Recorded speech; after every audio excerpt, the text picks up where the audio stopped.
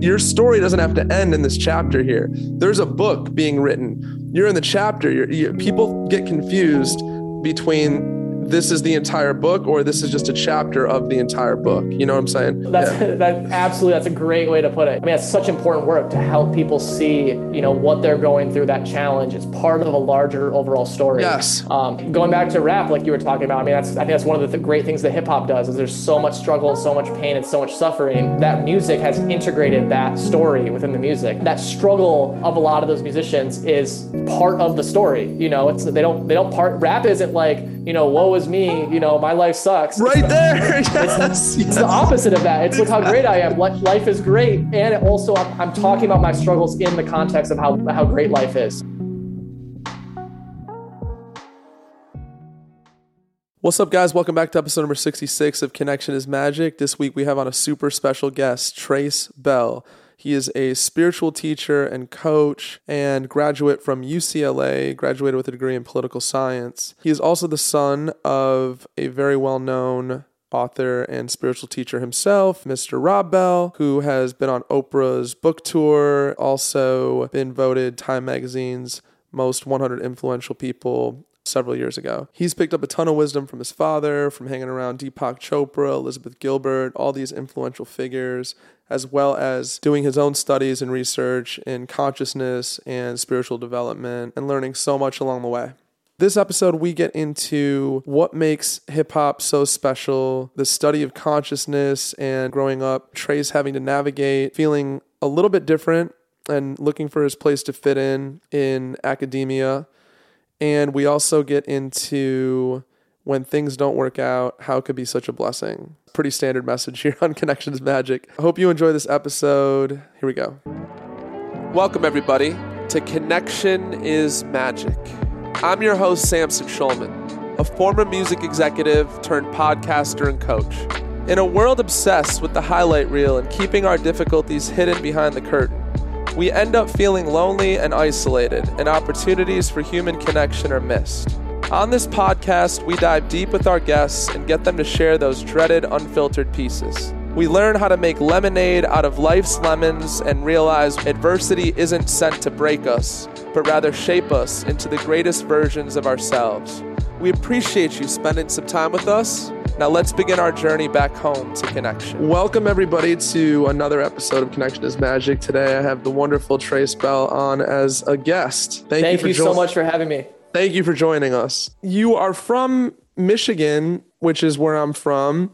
What can you tell me about, people in the Midwest? I think Midwest people definitely have a different value set than people in other parts of the country, for sure. There's different things that Midwestern people tend to focus on and value. Tradition is valued a little bit more in the Midwest. It's really evident by how crazy people are about college football in the Midwest. I remember that growing up. Yeah. It's like people are so into college football, like way more into college football than pro sports, which I always found interesting. It's like there's something about the sort of like tribalism of college sports that the Midwest loves. Yeah, there definitely is like a Midwest hospitality. There definitely is people love inviting you into their homes, taking care of you. Midwest it's just a different world.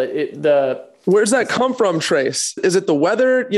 We got it here like in SoCal or California where it's like nice and sunny every day, but the weather just beats the shit out of you.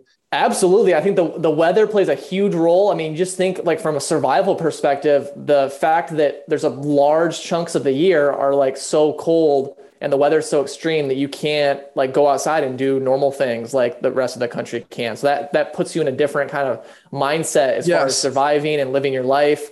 You also have, you don't have as many artists and creatives in the Midwest because if the artists and the creatives really kind of move out west and go to the coast. So it's flat out different industries, different mindset. A lot of the industries are more, kind of like I remember in Grand Rapids where I grew up, it was, furniture was the thing, and furniture and, beer and, kind of, it's a little bit more like producing actual like physical goods. And on the coast and stuff, it's more, creating art and stuff. So it's just it's just a completely different world. I'm very grateful to have grown up in Michigan because I love that it gave me a kind of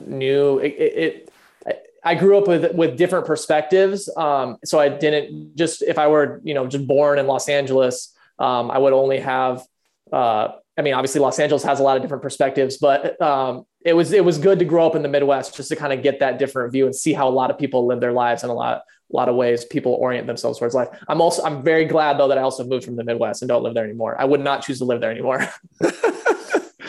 Because we gave the Midwest their flowers, and now we could say what doesn't work for the Midwest about us. If you're more creative, it feels like it's very barren there to me for the most part, right? It seems like I could just feel it in the air in LA when I'm walking around. Like I'm just constantly feeling inspired. Mm-hmm. That's one of the best parts about LA is just how many creative people are creating amazing things, how many just great ideas there are. You can just feel that kind of, you just feel the energy of a place. It's palpable, dude. It's totally palpable. Yeah. You just feel the energy. And it's really, really inspiring. Like if you're really creating something and you're really, want to be inspired by that kind of energy, cities like LA are great. Totally. Well, let's shift to music. Speaking of creative, because you're really into hip hop. So like, what was like the first hip hop record that like got you?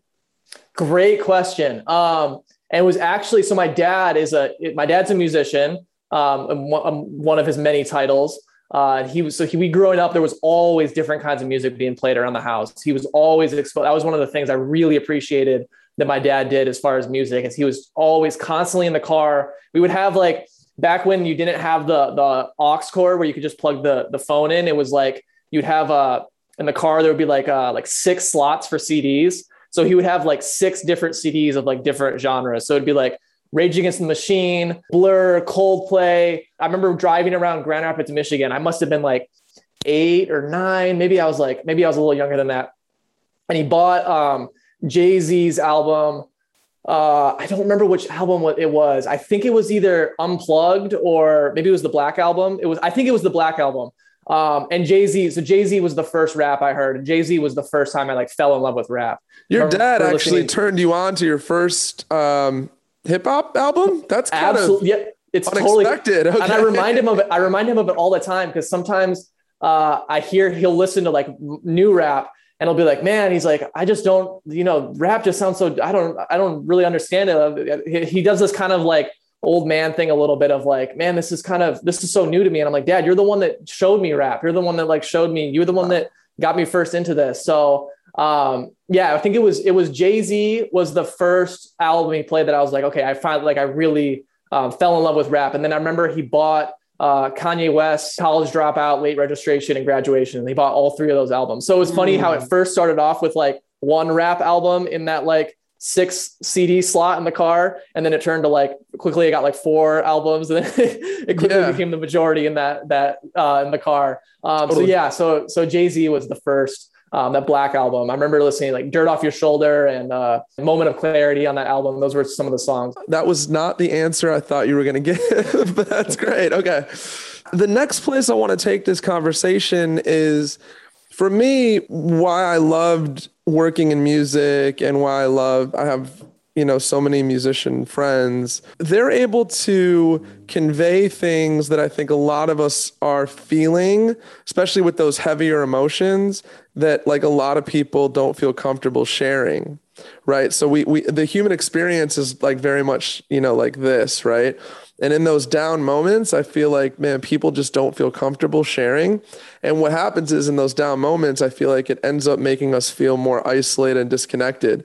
So there's a reason why I called this podcast Connection is Magic, because, the same way that I feel like a song that you listen to can have an effect, making you feel not as alone, making you feel connected. I think conversations have the power to do that as well. Absolutely. That's beautiful. Connection, period. I mean, that's what so many people desire. And that's what so many people seek, is so many people live these fragmented lives. Some people just don't have a lot of connections that are very meaningful in their life. So whether it be through music, conversations about music, the connecting with another human on that kind of deeper levels is really satisfying just for the soul. Yeah, 100%. There's this weird irony going on. Obviously, we've never been more connected, but we've never been more disconnected in some ways too, right? Because, digital can, have us feeling like we're not getting that full richness of connection. You or your friends, are you aware of that? Totally. This was something that I experienced at UCLA. I was blown away by how unsocial a lot of people were at UCLA, and how like the social scene at UCLA was way different than I thought it was going to be. It was way less people interacted, and there was way less kind of connecting and social interaction with people at UCLA. And the thing that was really interesting to me about it was a lot of people, you could tell, had some sort of social anxiety or social fears. And they would even be kind of honest about having some were honest about having social anxiety. But we have these phones and we have these computers and we have so much entertainment at our fingertips. And like you're saying, we have all this technology that lets us kind of go through Twitter, go through Instagram, go through TikTok. We have all this technology that allows us to kind of connect with each other online. But the thing at UCLA I noticed was that a lot of people, they had all of that at their fingertips, so they weren't actually ever forced to go out and actually just like interact face to face. So it was like interesting how many people I noticed in the dorms would just sit on their phones all day and just kind of scroll on their phones all day and just kind of scroll on social media, but not actually interact with their own people. They wouldn't even know that they're people on their own floor. So it's like my generation, I've noticed it's like, because we're not forced to actually interact face to face in a lot of ways, because we just have all this entertainment right here. A lot of people, they don't actually ever go out and like learn those social skills and actually have that like face to face kind of. It's like not in their wheelhouse. It's like totally not in their wheelhouse. Wow. So it's totally you're absolutely right. It's totally a weird paradox where all this technology has granted us the ability to connect like never before. We can connect with people all over the world and on our phones and computers. Instantly, yeah. But at the same time, it's like we're like less connected and more disconnected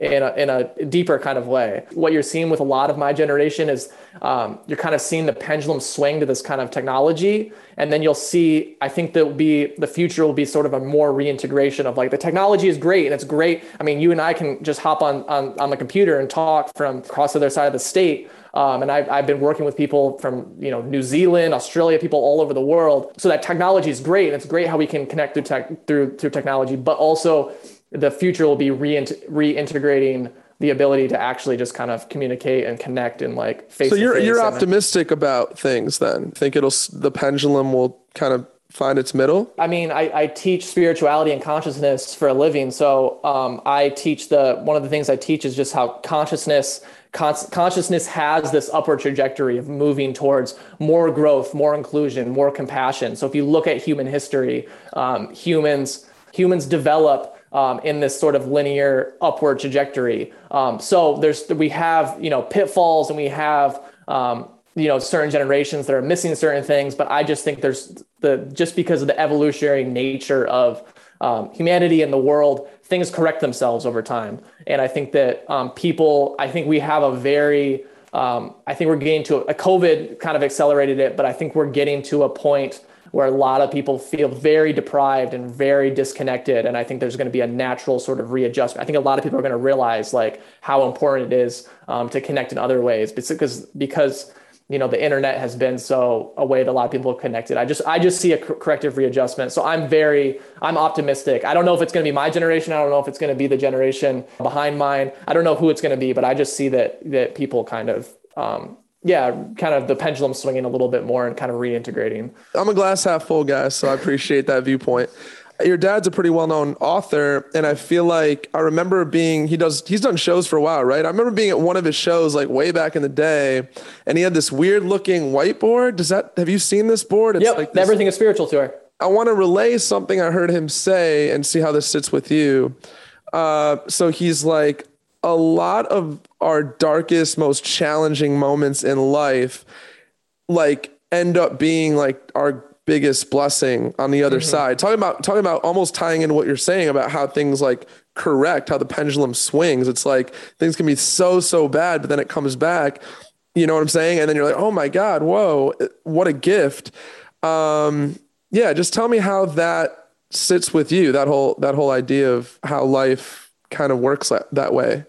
Well, I love that you brought that up, because that to me is one of the sort of the main value. I don't know if I'd say, I don't know what wording I would use here, but I would say it's one of the main values of spirituality to me, is to see that a spiritual perspective on life is seeing that life is being done for us rather than life happening to us. So a lot of people have this sort of victim state about life, of life is constantly happening to me. There's all these outside factors that are against me. Life is this like thing that I'm at the mercy of and I'm victim to. And so bad things in my life are just bad things that happen to me, and I'm a victim to these bad things. And seeing the perspective of life is actually happening for us, which is oftentimes a more kind of mature spiritual perspective, is seeing that even the bad things in our life they still taught us something. They're still for our growth. And what my dad has done such an amazing job teaching is like the moments that caused the most suffering, the most pain, oftentimes triggered the most growth and the most expansion. 100%. So that ability to just see, you still acknowledge the pain of the painful moments of your life. You don't just diminish them at all. You just fit them in a larger perspective. You fit them in this perspective where you're seeing all of it as being done for you, and you're not a victim to that circumstance. That circumstance actually grew you. So life grows us and expands us through the good moments, and it also grows us and expands us through the low moments. Almost more so through the harder moments. Totally. I've been through many of these moments in my life, dude. It's almost like being pushed off of a skyscraper, being like thinking you're gonna die, and like you're like going down. You're like, oh my God, this is insane. But then when you land, it's on like a bed of feathers or something. It's like, oh, like, whoa. And there's kind of a profound quote out there by this author, Terence McKenna, who talks about this. Love him. Yeah. Oh, you know him. Okay. Right. Yeah. His quote goes something like, to fling yourself into the abyss and realize it was a bed of feathers or something. I'm like, man, that's dope to me. Yeah. And so, it's funny to bring this conversation like full circle.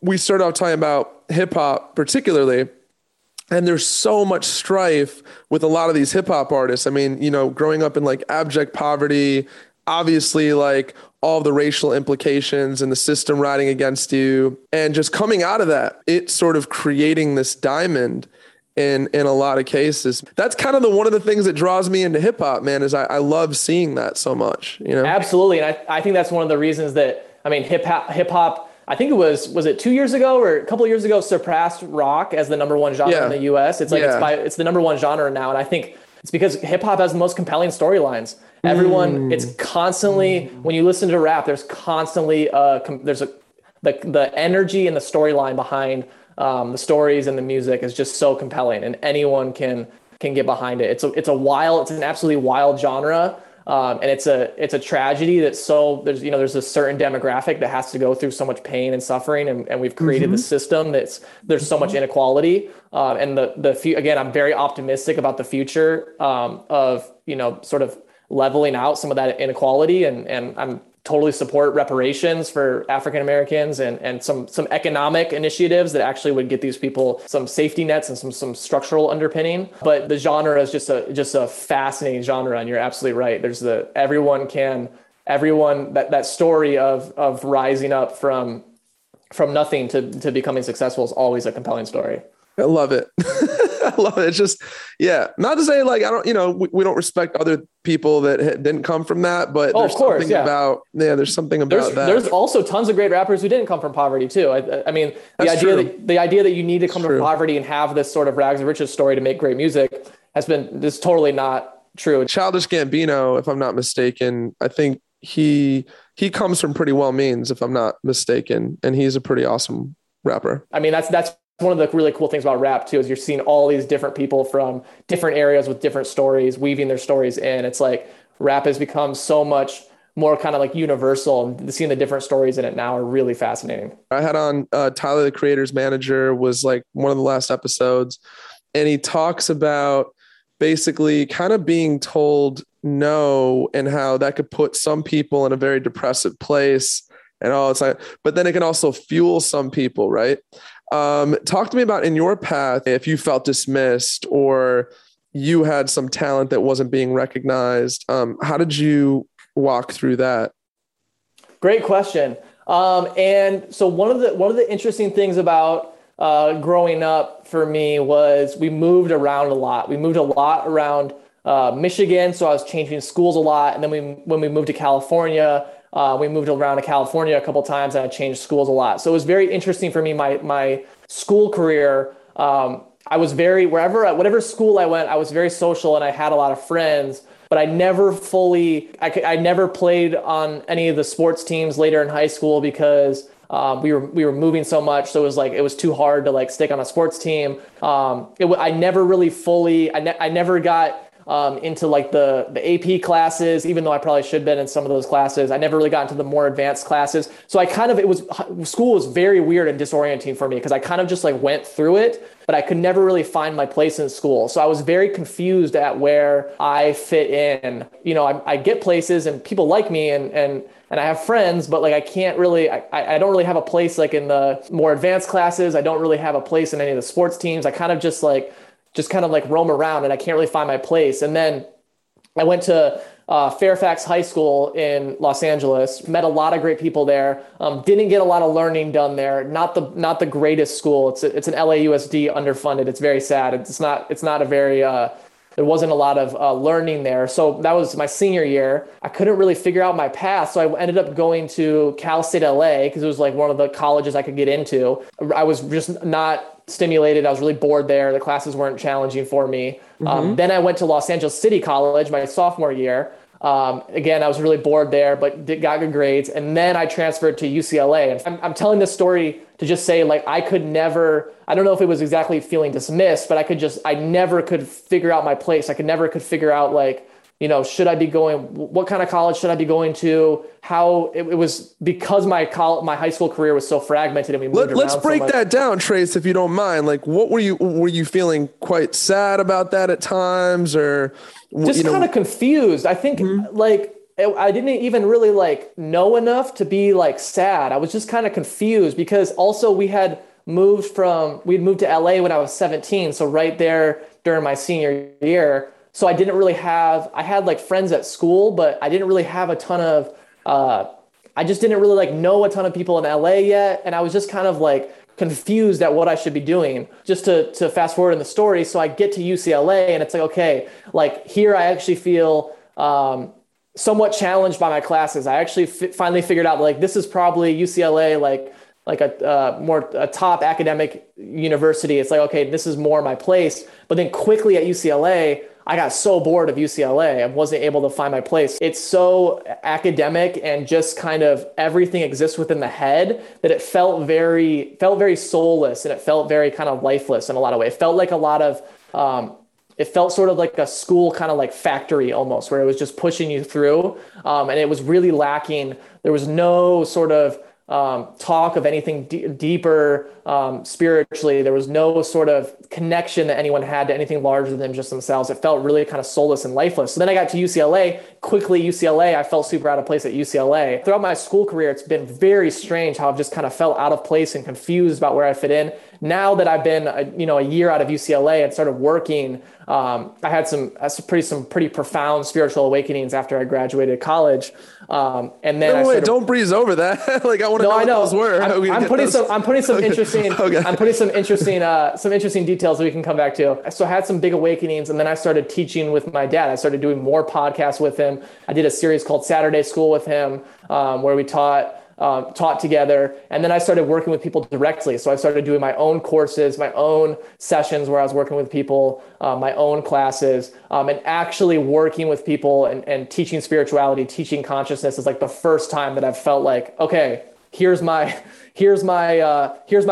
You know what I mean? All this stuff throughout Dharma, my life, it's called, right? Totally. All these things throughout my life felt kind of fragmented and I couldn't really find my place in school. And it was very strange. I had friends, but didn't really have a lot of like deep connections with them because I couldn't really fully relate to them. You know what it is? I felt dismissed by the kind of, academic system and the kind of system I grew up in. It's like, I just felt like I wasn't fully, school was always a little boring to me. I did well, but it was always kind of boring to me. I just never felt like it really met me where I was at. And primarily because you felt there wasn't enough heart in that realm, right? Totally. Yeah. I just felt very, very mind dominated, which I can do. I did great. In school, and I can do the mind stuff. But to me, it was lacking heart, and it was lacking. Once I had my awakenings, I realized why, that whole school system really felt like it kind of failed me. It was because it didn't integrate the heart. It only just stayed up in the mind. Let's go back to your big spiritual awakenings. I'm sure the listeners are kind of wanting to know what those were. I think it's important to kind of start with how I was as a kid. So just give a little bit of backstory because it'll help explain my awakenings a little bit.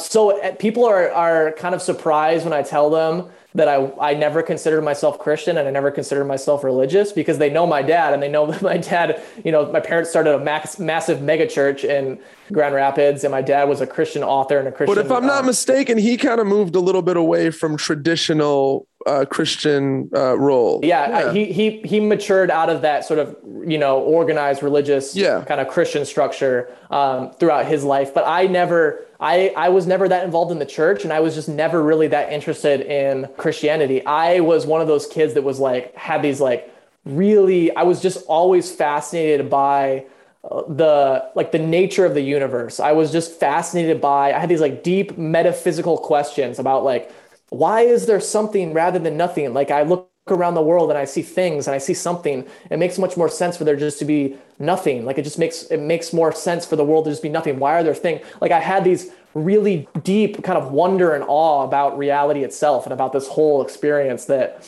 I was having. And the thing that always fascinated me most was consciousness. All of our experience we perceive through consciousness. It's always right here, but I can't really describe it. I can't really put my finger on it. I can't really give it a shape or a texture or a color. What is consciousness? It's always here, but you can't put your finger on it. It's kind of it's invisible. So consciousness. And why is that? Don't you feel because a lot of that, we're so inundated with stimulus that it kind of makes us forget it's right here? I feel like consciousness is the beautiful mystery that's staring us all in the face 24/7. But this is why I love consciousness, is because it's such a paradox.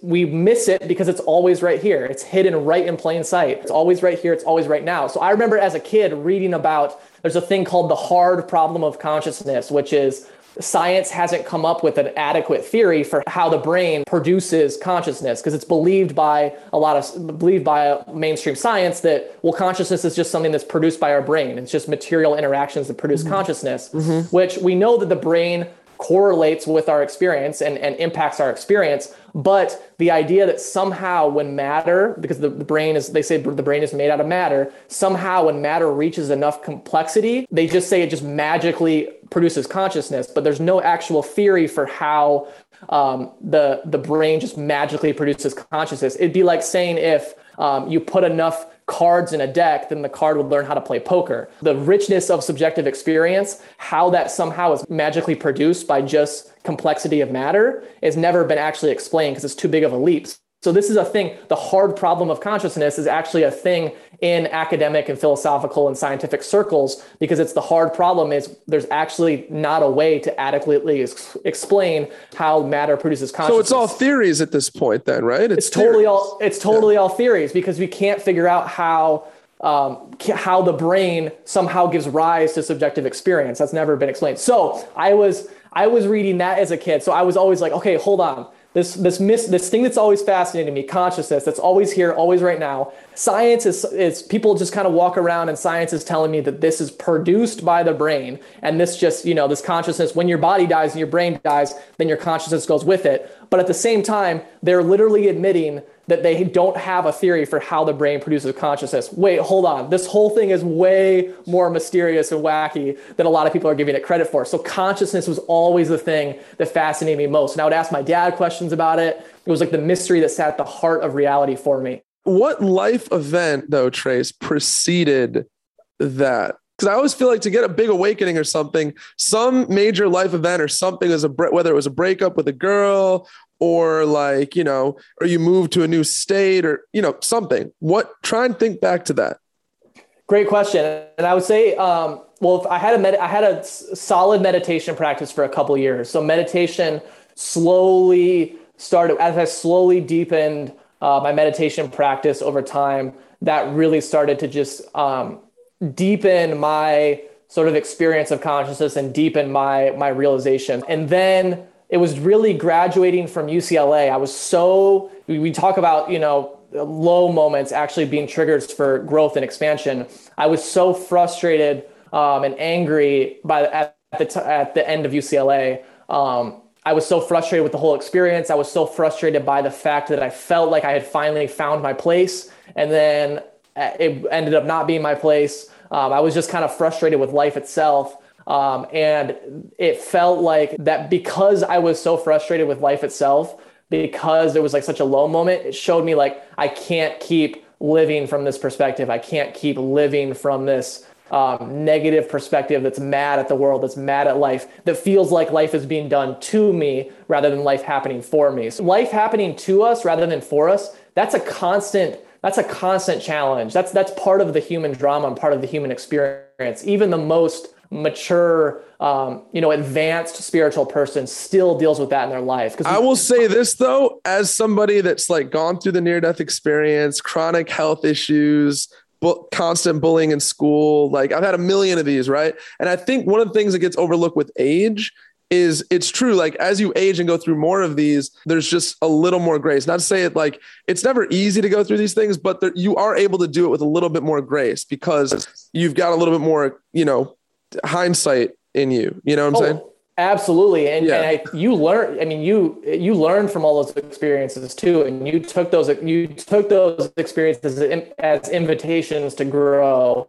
So like now you are handling those future experiences in your life. You're handling them from such a more mature and evolved place, which is really, really commendable because a lot of people don't do that. Wow. But you're absolutely right. Life is handing you challenges so that you grow, so that you evolve, so that when you have challenges later in your life, you're able to handle them even better. A little more grace, Trace. A little more grace. Absolutely. Yeah. But I think the challenge to see that life is happening for us rather than to us is something that life is constantly presenting us with challenges and obstacles that are testing that muscle and strengthening that muscle. Yes. So I'm definitely like being an endurance athlete, man. How are we going to be able to run that, marathon, right? Unless we're in the gym.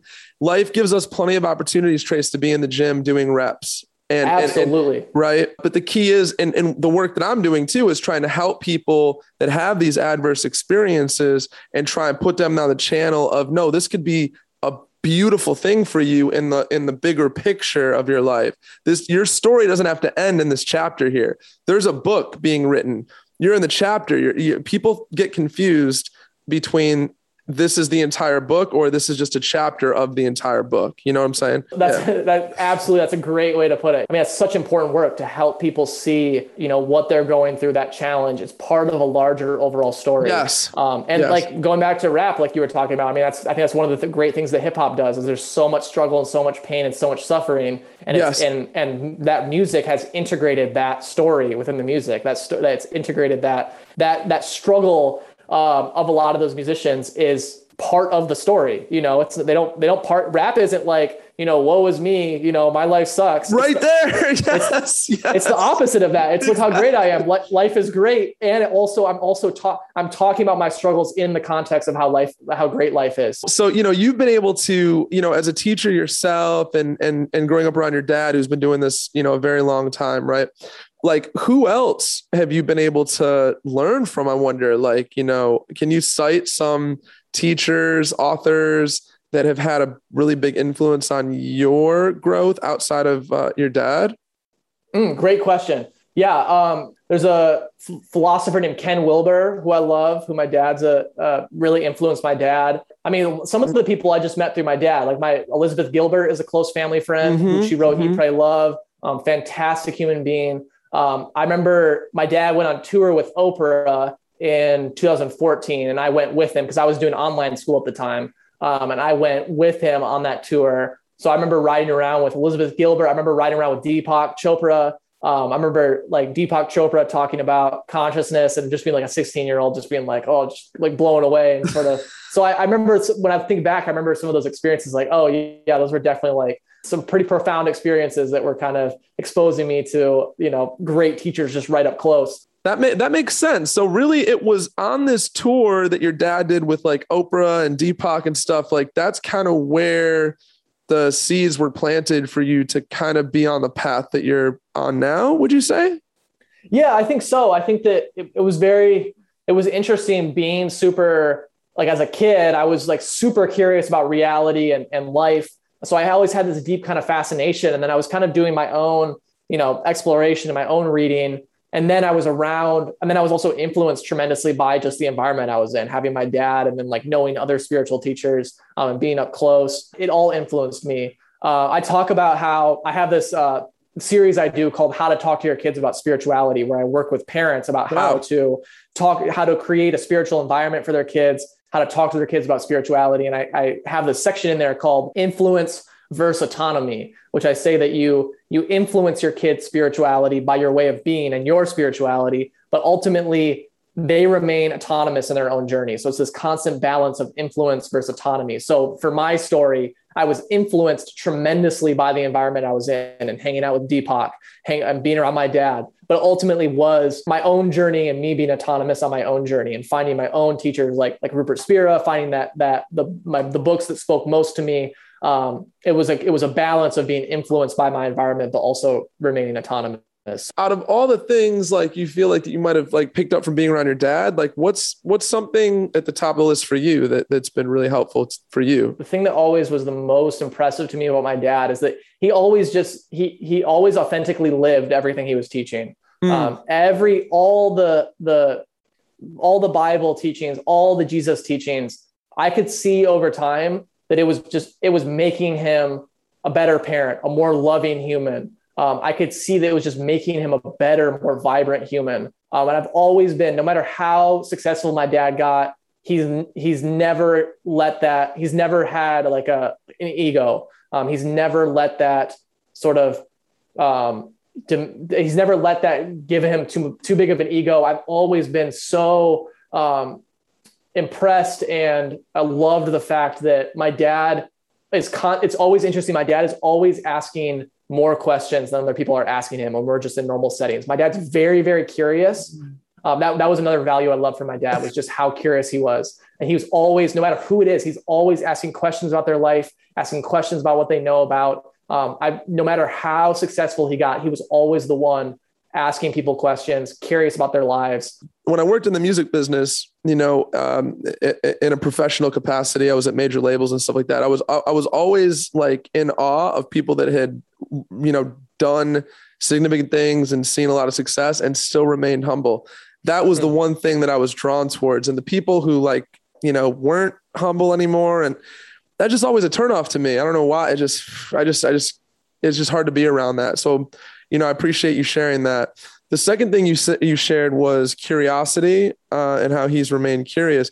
I did listen to the audio book not long ago of Everything is Spiritual. I think he dropped that one last year. The quote that stuck out to me was when he said, curiosity can be an antidote to despair. I don't know if you remember him like that. That was in the book. And I was like, dude, that's good.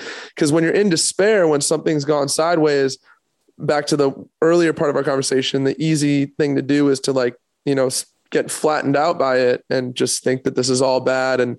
But curiosity is like what allows us to get to the place where, no, this is happening for me, not to me. How is this happening for me? Right. That's a beautiful line. Yeah. I'm glad you reminded me of that line, because when we're curious about something and we have curiosity, it's showing us that we have wonder and awe about something. There's something that's inspiring wonder and awe in us. And to me, spirituality is about having wonder and awe about the full experience. Curiosity is the engine of spirituality. That was one of the things that I appreciated most about growing up in my household, is that curiosity was such an important value. It was, we were always encouraged. My parents were never concerned, even when my parents were part of the church and part of the religious structure, they were never concerned or worried that I wasn't Christian or didn't consider myself religious. They only ever encouraged my curiosity, let me know that it was okay. And like I said, encouraged actually asking questions and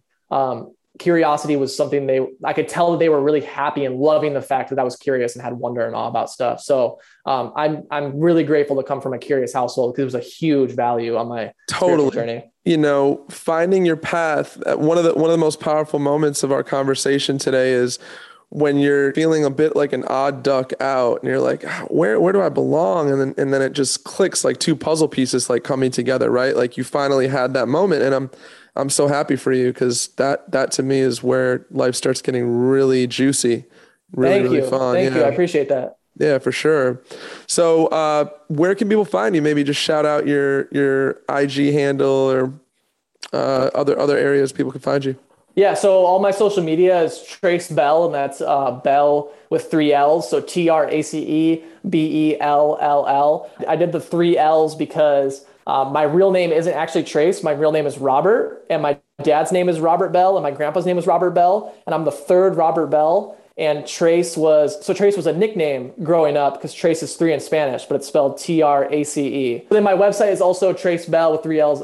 .com. So TRACEBELLL.com. All that letter talk kind of made me mess up the letters on my, so my site is, my site is tracebell.com, where people can find me. So people can find my courses, my sessions, more audio, the podcast, the 4-part series that I was talking about. People can find all my work over at my website. And there's a bunch of new work coming too. We got a YouTube channel coming.